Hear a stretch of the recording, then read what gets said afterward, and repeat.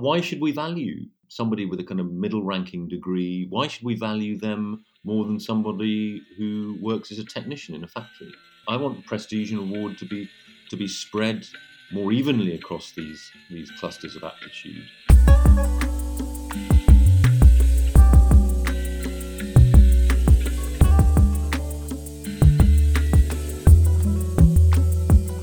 Hello and welcome to Think Atlantic, a series by IRI's Transatlantic Strategy Division in which we provide you with thought leadership for the future of the transatlantic space.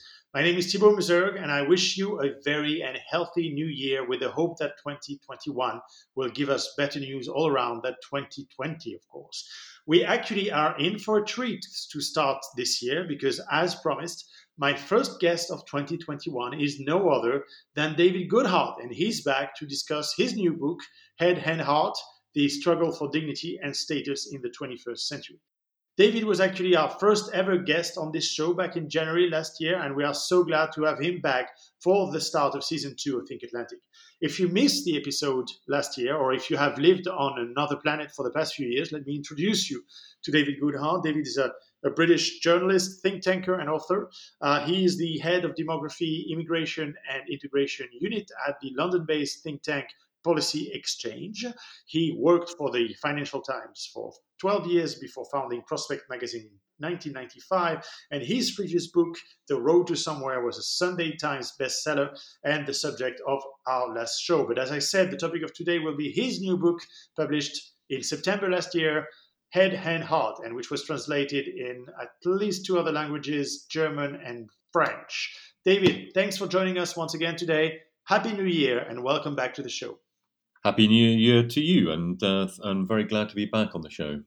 David, let's jump straight into your book and its main topic, which the title explains a little bit, but it does not give it away entirely. So, Head and Heart is about intelligence. And what you suggest is that in the West in general, and Britain and America in particular, there is society suffers from a condition that you describe as peak head, where cognitive achievement, so cognitive intelligence, acts too much as a sorting mechanism in society. In other words, too much attention has been given to brainy, intellectual intelligence, so to speak, and we have devalued technical, practical abilities, which is hand, and social and empathy skills, which is heart, while alienating and demoralizing the people who do these jobs that require all these qualities. You also argue that head has taken too much space in our measuring of success, both professional, financial, and most importantly, perhaps respect. I'm quoting you here on page 4, smart people have become too powerful, which is, pretty powerful statement, but I guess you also add insult to injury for the head or for the brainy people when you argue that experts have not exactly covered themselves with glory in the past 20 years. Now, I find this, to be honest, pretty true, but it's also quite provocative. So I would like to invite you to explain your thesis in a bit more detail right now. And an additional question, do you feel that the COVID-19 crisis has proven you right? Okay, well, a lot of material there. So this book is in some ways got rather a simple thesis. It's in the title, Head, Hand, Heart, that, as you say, we've allocated, particularly in the last 30 or 40 years. You could say this is something that goes back kind of thousands of years, the way in which reason, ideas have been acquired a certain sort of purity, a certain sort of prestige associated with the idea of sort of free floating, whereas the body is kind of the source of all corruption and sin. It goes back to classical times, reinforced by Christianity, you might say. But in the last 30 or 40 years, there's no question that we have seen a sort of shift in what it is that modern societies value. And that was in some ways perfectly rational, that it should be that the cluster of aptitudes associated with cognitive ability, associated with the manipulation of data and information, have attracted a disproportionate amount of prestige and reward. And that's inevitably drawn away prestige and reward from manual technical craft occupations, caring occupations, as you say. And that has been obviously related to the expansion of higher education, the emergence of the knowledge economy that we started talking about in the 1980s, And there was a big demand for more for people who were cognitively trained, and that was perfectly rational. But I think we've now reached what I call peak head. Peak head is the sort of turning point. I mean, the over rewarding of this one cluster of human abilities has been the story of the last 30, 40 years. And I think it's a very big part of the story behind the mass political alienation that we've seen expressed in things like the Brexit vote, the election of Donald Trump in 2016, the fact that Donald Trump achieved 73 million votes in the recent election despite losing. I think this is kind of it's one of the elephants in the room. And this book, Head, Hand, Heart, is in some ways a kind of part two of my earlier book that you referred to, The Road to Somewhere, where I talked about the value divides, the people who see the world from anywhere, the people that see the world from somewhere, the anywhere as being the kind of 25-30% of the population, the kind of mass elite, if you like, of graduates, people who tend to value mobility and openness and autonomy and are broadly comfortable with rapid changes of the modern world. And against them, you have the more rooted somewheres who prioritize security and familiarity more and tend to derive their identities from place and group and therefore find rapid change more disorientating. I mean, this is sort of, as I say, sort of part two of the Road to Somewhere thesis in some ways. It burrows down deeper into educational stratification, the whole question of meritocracy, and as I say, this belief that the cognitively blessed, and they're not even necessarily more blessed than many of the people not doing cognitive functions, but those who are cognitively credentialized are somehow contributing more and maybe even in some ways sort of better people than the run-of-the-mill people who are still doing either basic manual jobs or the kind of middling technical jobs or indeed the caring jobs. David, the essential jobs that we've been talking about for the past year, right? Well, of course, yeah. I mean, there is a big pandemic aspect to this, which I'll come on to in a moment. But I mean, just to stress, it's not just about the labour market. It's not just about the fact that someone in a cognitively credentialized job in a law firm, in a someone who's an account manager, a junior account manager in a PR firm, a financial PR firm in the City of London. Of course, it's slightly unfair, I suppose, to associate with finance because all jobs associated with finance tend to be better paid than most. But compare the kind of soft skills and cognitive skills required of a PR account manager with someone who drives a bus through central London every day. And the account manager is probably, even at the age of 25, is likely to be paid a substantial premium on somebody, a middle-aged bus driver. And, there are reasons for that, but I think they are reasons that we may also want to hold up to the light and ask questions about. And I think it's not good enough to just say, this is what the market has decided. Behind the market stands human beings and human preferences and priorities. If you look at the business plans of most big corporations, they've changed dramatically in the last 20 or 30 years when it comes to issues like the environment or gender equality. So the market and political preferences are in a constantly sort of intertwining relationship. But as I say, I mean, this is not just about the labour market. It's about the whole idea of what it is to lead a successful life. And I think we've produced too narrow a vision of what it is to lead a successful life. It is essentially to do well at school, to go to a more or less good university, to have a more or less successful professional career.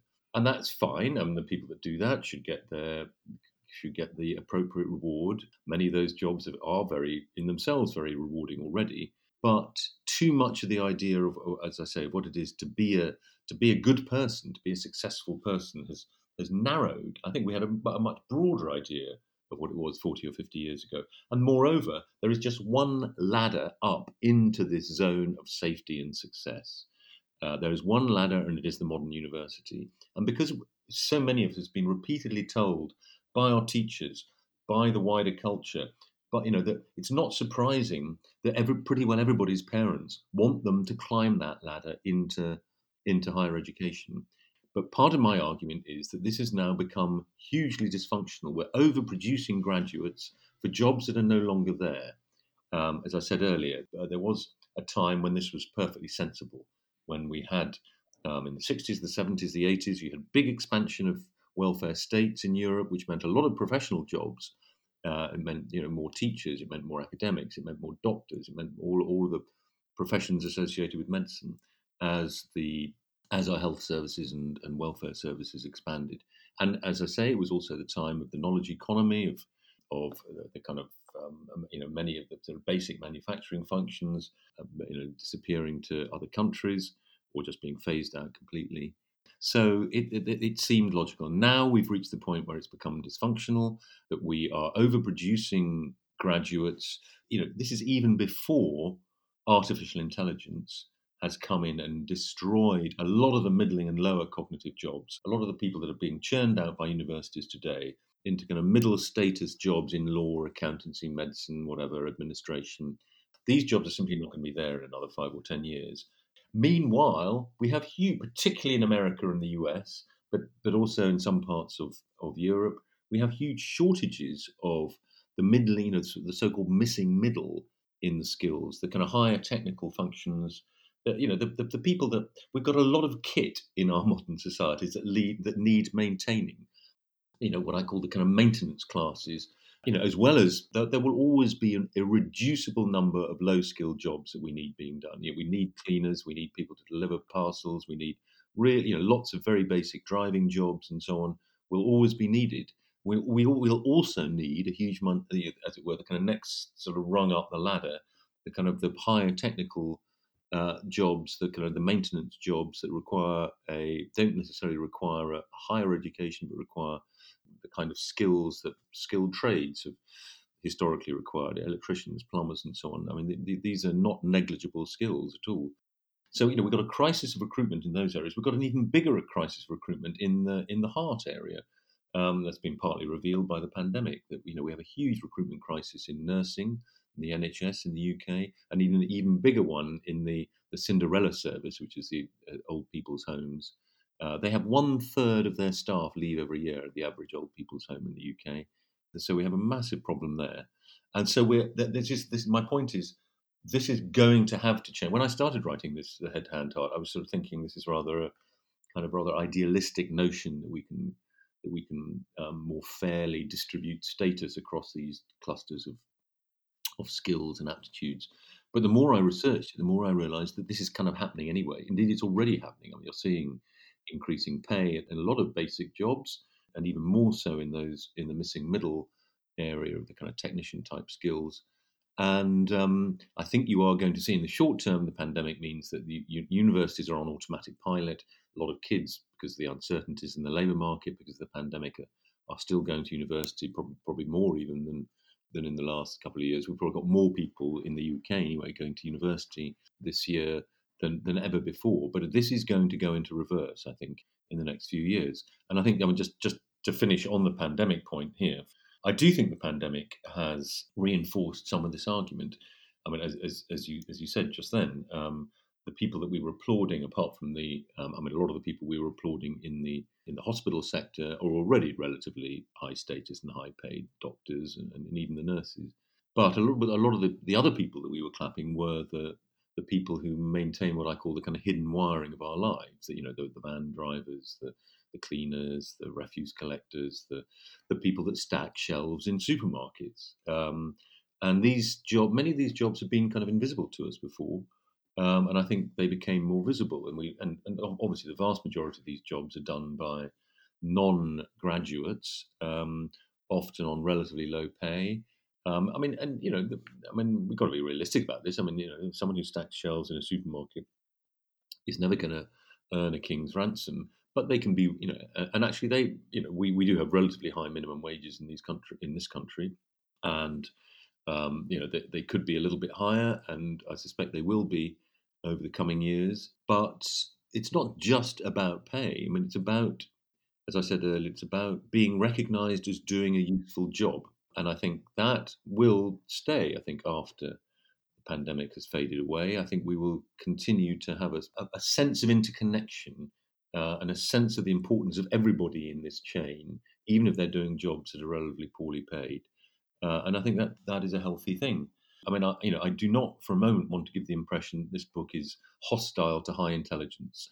The pandemic, I think, has sort of shown, well, it's shown the kind of higher cognitive intelligences at their best and their worst. I mean, I think, but leaving that aside, I mean, clearly, we as a species need high intelligence as never before. We need clever people working in teams to come up with a vaccine for COVID, which happily it seems they have done. We need clever people to come up with ways of sucking carbon out of the atmosphere and various other technical fixes that we're going to need in coming years. So in science and technology and medicine, we need really clever people as never before. Mm. But we do not need, as I was saying earlier, we do not need a lot of the sort of cognitive bureaucracy, these kind of middle and lower level cognitive jobs that have sort of grown up. And these people, we need people, we need really clever people at the top of many of these professions to produce new knowledge. But the vast majority of people who are cognitively, these days, about a third of the adult population in most of our countries are now graduates. It's more than that for it's getting on for half of the under 30s. But the vast majority of these people are not producing new knowledge. Indeed, they're probably no more able. Many of them, I mean, the vast majority of us are in the middle of the IQ bell curve, if you attach importance to that, and I mean, it's clearly measuring something. But many people doing cognitive jobs are no more able than people doing non-cognitive jobs. They're probably no more able than their non-graduate parents. Indeed, they may well be doing rather similar kind of job. And I do think, final point perhaps here, is that a lot of the kind of emotional outbursts we've seen in politics in recent times, something like the kind of rather unlikely emergence of socialism in the United States, the Bernie Sanders movement, the Jeremy Corbyn movement, the Momentum movement here, possibly even some aspects of the BLM movement, perhaps less so in America, but here and in continental Europe, I think has been driven at least in part by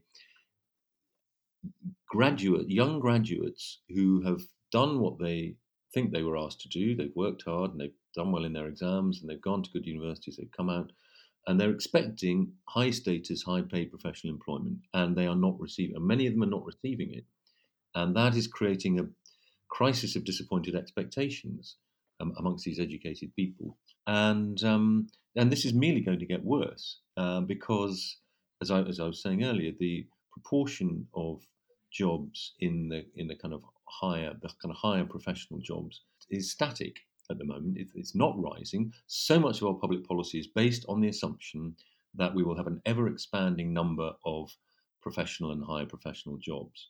Our social mobility policy is based on that assumption, our education policy, even to some extent our productivity policy, because these people are supposed to be super productive. Of course, they're not, except for those that are producing new knowledge.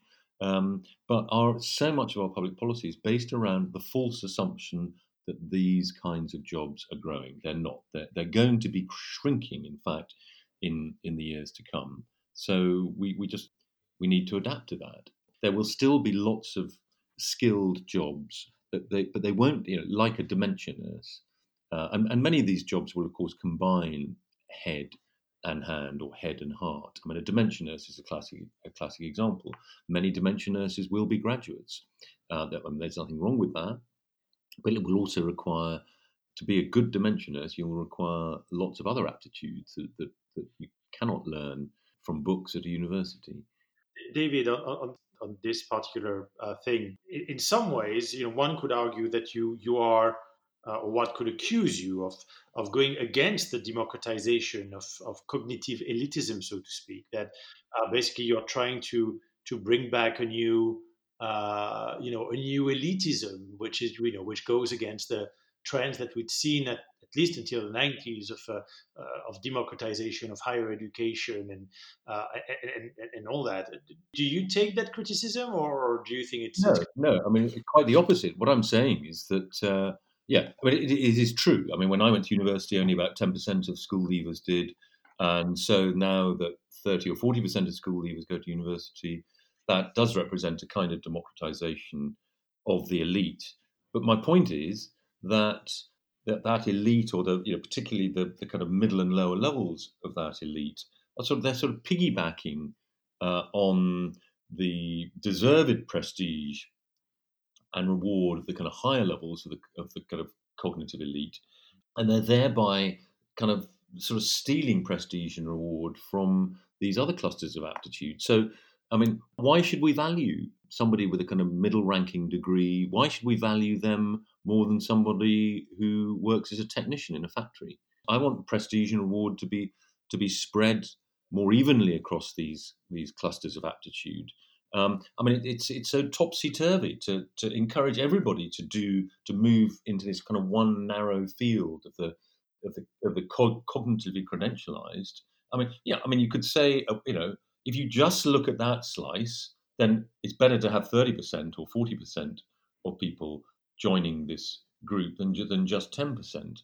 But I mean, apart from anything else, you enormously. I mean, I would like the kind of cognitive and academic sector to be more elitist in some ways. I mean, because you inevitably get a dilution. And as I say, the people that are going through, I mean, apart from anything else, the truth is that higher education in most of our societies has been completely monopolized by the middle and upper middle classes. The expansion of higher education has slowed down social mobility. It has not increased social mobility. It's shoved all the social mobility up this one cognitive ladder. I'm going to take this statement that you just made as a sort of start for another part of the conversation that I'd like us to have, because I think this is one of the things that I find interesting within the general theory that you have. A couple of directions that you take within Head and Heart that I think are worthy of a specific conversation. And one of them is the crisis of meritocracy that I think you have pointed out very well in the book. And you write, page 79 of Head and Heart, that I quote, a fair cognitive meritocracy is almost as hard to achieve as a fair hereditary ruling class, because it is so easy to pass on cognitive advantage through education, upbringing, and genes. Now, I find it difficult to argue against, because the reality is this, that we see today is more and more sons of or daughters of basically following up in the steps of their parents, the footsteps of their parents, in the Ivy League universities in America, in the Grandes Écoles in France, in Oxbridge in Britain, and other. And basically, they go to these schools, and then basically they follow in the footsteps of their parents in the corridors of the establishment. Now, there has long been problems with meritocracy becoming more hereditary after long periods of peace. I think that's something that you see pretty much in every society. But you suggest that this has become a major problem precisely because the only way to reach the elites now is by building up cognitive skills that are themselves so easily passed on through the family, by genes, by education, etc., etc. Obviously, as we discussed, you're not saying, we need to be more, we need to go back to an aristocratic model, or anything like that. But how do we answer? Because we've talked a lot about the problem, but let's try to think a little bit about the answers. How do we answer? What can be the answer to this tendency to elite ossification? And if it is possible to build something over time without revolution, how do we build a new more humane form of meritocracy? Yeah, well, I mean, there are two sort of separate but overlapping criticisms of meritocracy. I mean, we've suddenly we've had all these books, and I guess my book is one of them, criticizing meritocracy, going back in many ways to the Michael Young argument of the late 1950s, the man who coined the phrase in his book, The Rise of the Meritocracy. I mean, he was a pretty old-fashioned egalitarian socialist, and he didn't like meritocracy because he felt that brains were inherited in the same way that wealth was inherited, and that any over rewarding of one group of people was inherently wrong on socialist grounds. The modern critique, I mean, people like Michael Sandel, The Tyranny of Merit, the Daniel Markovits, The Meritocracy Trap. A lot of these books have been coming out of America, and it's kind of, in a way, it's easy to see why, because meritocracy has become the kind of legitimating philosophy of the great inequality of the last 30 or 40 years. So, people on the left, I mean, the meritocracy, when it kind of emerged as a political idea, although its original form was as a critique on the part of a British socialist in the late 50s, but when it kind of re-emerged in the late 20th century, in the 80s, 90s, I think it was was that people like the New Democrats and New Labour took it up as a sort of equality of opportunity alternative to full-blooded socialism. So it was sort of taken up by the centre left, but it's now the centre left has now kind of turned against it. I think partly because it's seen as being part of the legitimation of the great inequality. But and as you were implying, I mean, the fact that the meritocracy is insufficiently meritocratic is obviously one critique, and you can say, I think Michael Sandel points out that there are more people from the top 1% of the US income spectrum at Ivy League universities than from the whole of the bottom 50%. And unless you believe that we've already, there's already been the kind of genetic shuffling of society, so that 1%, as it were, deserves their success because they're so much cleverer than the rest. Then, unless you believe that, then obviously, as you say, it's an example of meritocracy sort of stiffening and turning into oligarchy in a way. There's an American philosopher, I can't remember his name, who was sort of saying, well, of course, at some level, it's sort of commonsensical. You want the cleverest people to be running your society or the most important institutions in your society. Yeah, but that's fine. But you wait until the clever people's children are also running your society, and the clever people's children's children are still running your society. That is when you get a build-up of resentment. But the other critique of meritocracy, of course, is that even if you could have a fair meritocracy, I mean, I think you and I agree that in free societies in which parents are able to hand on their privileges to their children, and parents will always find ways of doing that in free societies. You don't need private schools to do that. There are all sorts of other ways to do it. Meritocracy will always be very limited and flawed. I mean, you should still strive for it in public policy. It's still a kind of worthwhile goal up to a point. But the other critique is to say that actually, as a society ideal, it isn't great guns either. The idea that you turn society into a competition, that the most able people win and everybody else feels like failures, does not sound like a great idea in democratic, quasi-egalitarian societies like ours today. No, it justifies inequality, right? Exactly. We need other. I do. I part company a little bit. I think with Michael Sandel and some of the others, because my emphasis, as I was saying earlier, is not so much on the meritocracy, or at least partly on the meritocracy, but almost as much, if not more, on the prefix cognitive. That in some ways the logic of my position is that we actually need more meritocracy, but in these other clusters. And of course, one of the reasons why cognitive meritocracy has swept all before it is that it seems to be fair and easy to measure. We all sit down, we read the same biology textbook, we all complete the same biology exam, and then that produces a hierarchy. Some people are very good at biology and they answer the exam questions correctly, and going all the way down the scale. That seems fair. But it's very, very much harder to do that in a lot of manual, technical, craft occupations. It's very much harder still to do it. It's very difficult to measure care.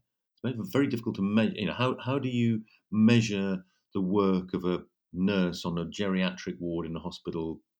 She spends her usually as a she, 8 or 10 hour shift, making the lives of 30 or 40 very old people slightly less miserable.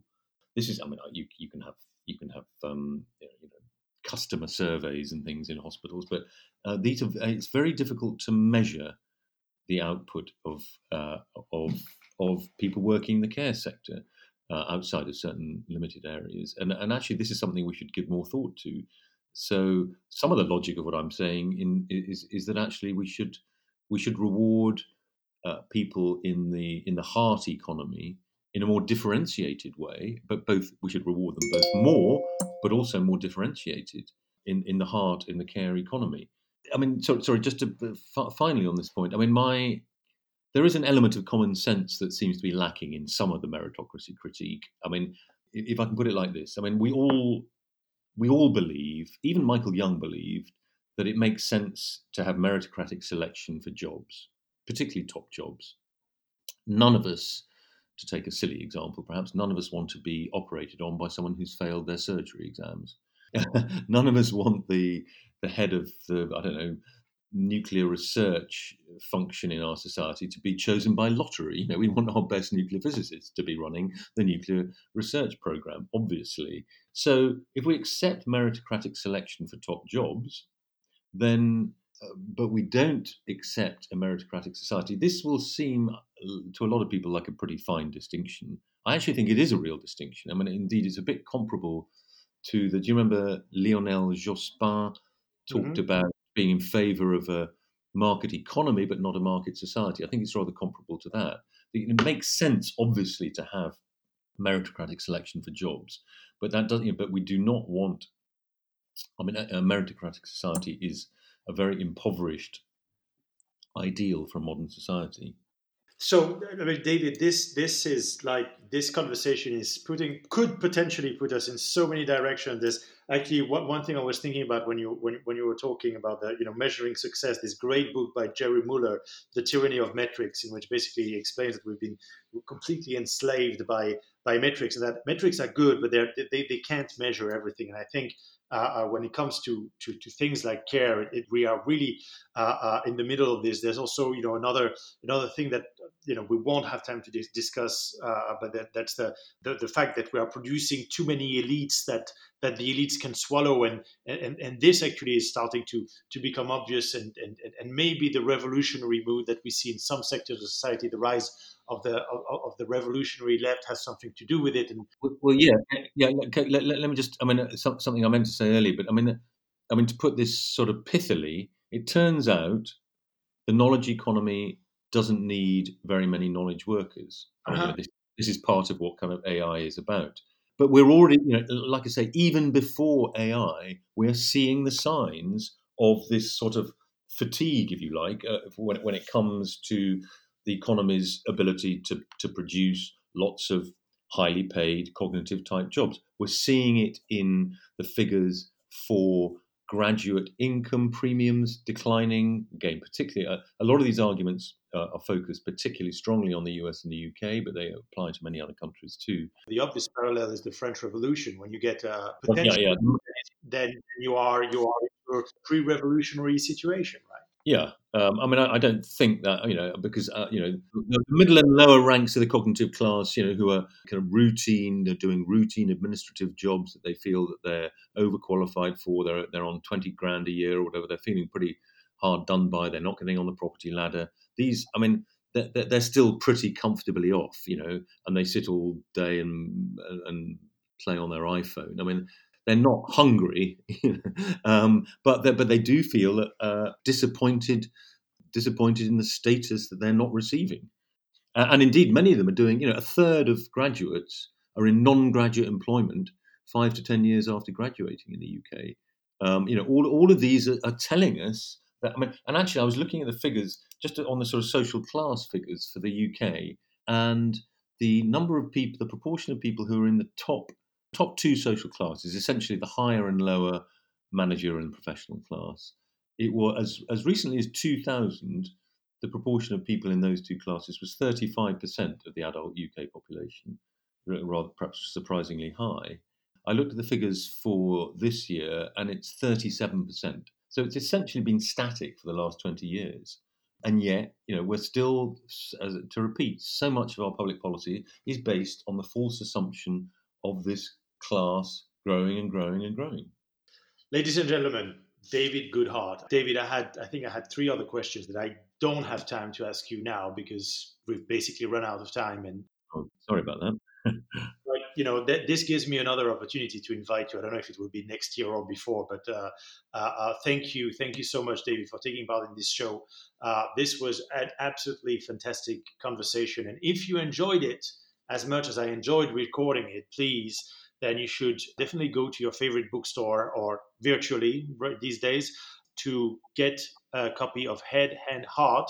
David is also the author of 2 other books, which are definitely worth reading. The British Dream, which is about immigration. And I think there's also a link with the care workers here. So, I mean, again, a conversation that we should have next time. And of course, The Road to Somewhere, which was the subject of the first podcast of season 1. David Goodhart now is also on Twitter. So you should also check out his account and follow his work. And he's tweeting at David_Goodhart. And of course, while you are browsing the web, do visit IRI's website at iri.org to check out what we do to promote democracy around the world and stir the debate in the transatlantic space and beyond. This is the end of this first episode of the year of Think Atlantic, the podcast that provides you with thought leadership for the future of the transatlantic space. Many thanks to Stanislava Stahova, Hannah Mond, and Sam Johannes, as always, for producing this great series. We are going to be back in 2 weeks with an episode on Joe Biden's U.S. foreign policy priorities with Damon Wilson, the Executive Vice President of the Atlantic Council. And thanks a lot for following us, and talk to you soon.